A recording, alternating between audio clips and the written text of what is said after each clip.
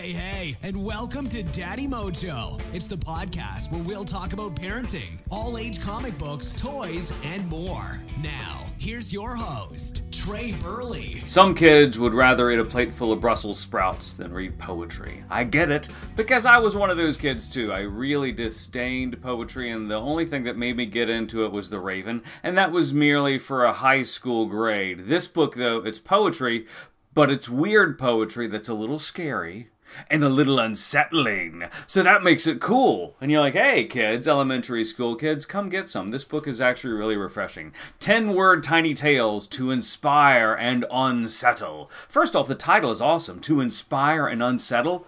How crazy is that? Poetry should be bland, boring stories about little old girls who walk in the countryside of England. That's what they should be about. But these aren't really poems. These are 10-word tiny tales. Think of the way you would start a really excellent story with like the first 10 words. Your hook. I teach kids about that all the time and they don't get it enough. The hook. If you don't have a good hook, you're not going to have people hang out for the story. This is all meat. This is 10 words that presents a hook that says, okay, what's the story? And set amongst the 10-word tiny tales are illustrations that really spell it out. Because sometimes the 10-word tiny tales, they're too abstract for elementary school kids to get. They're a little weird, they're unsettling. You don't really get them because it's a story for a more mature audience. It's a story that's going to be told. Right now it's just 10 tiny tales.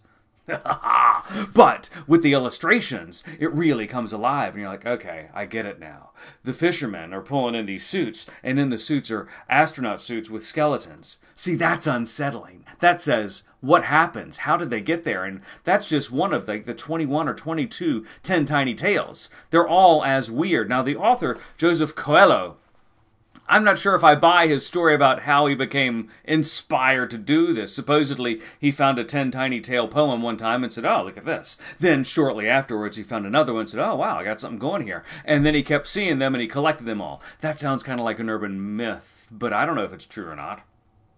Either way, the book is fabulous, but it's so weird it almost defies description because you can read it to a bunch of elementary school kids and they're going to be dumbfounded by it because it's so clever and curious and creative. But you could also give the book to some middle school kids and say, what's this about? Or finish the story. Or better yet, as an English lit teacher speaking here, you could say, make your own 10-word tiny tale. Everybody writes down a word. And then at the end of 10 people, you've got a sentence. And then you make a story from it. That's a great thing I'm going to try in class tomorrow. I recommend any teachers watching this try the same thing. And better yet, get this book for your library. Even if it's a middle school library, it's going to provide that food that's going to make kids curious to say, okay, what else can we do? How can we shake our writing out of the mamby-pamby okay stage and make it excellent? And this book could do the trick. It's poetry that's not boring.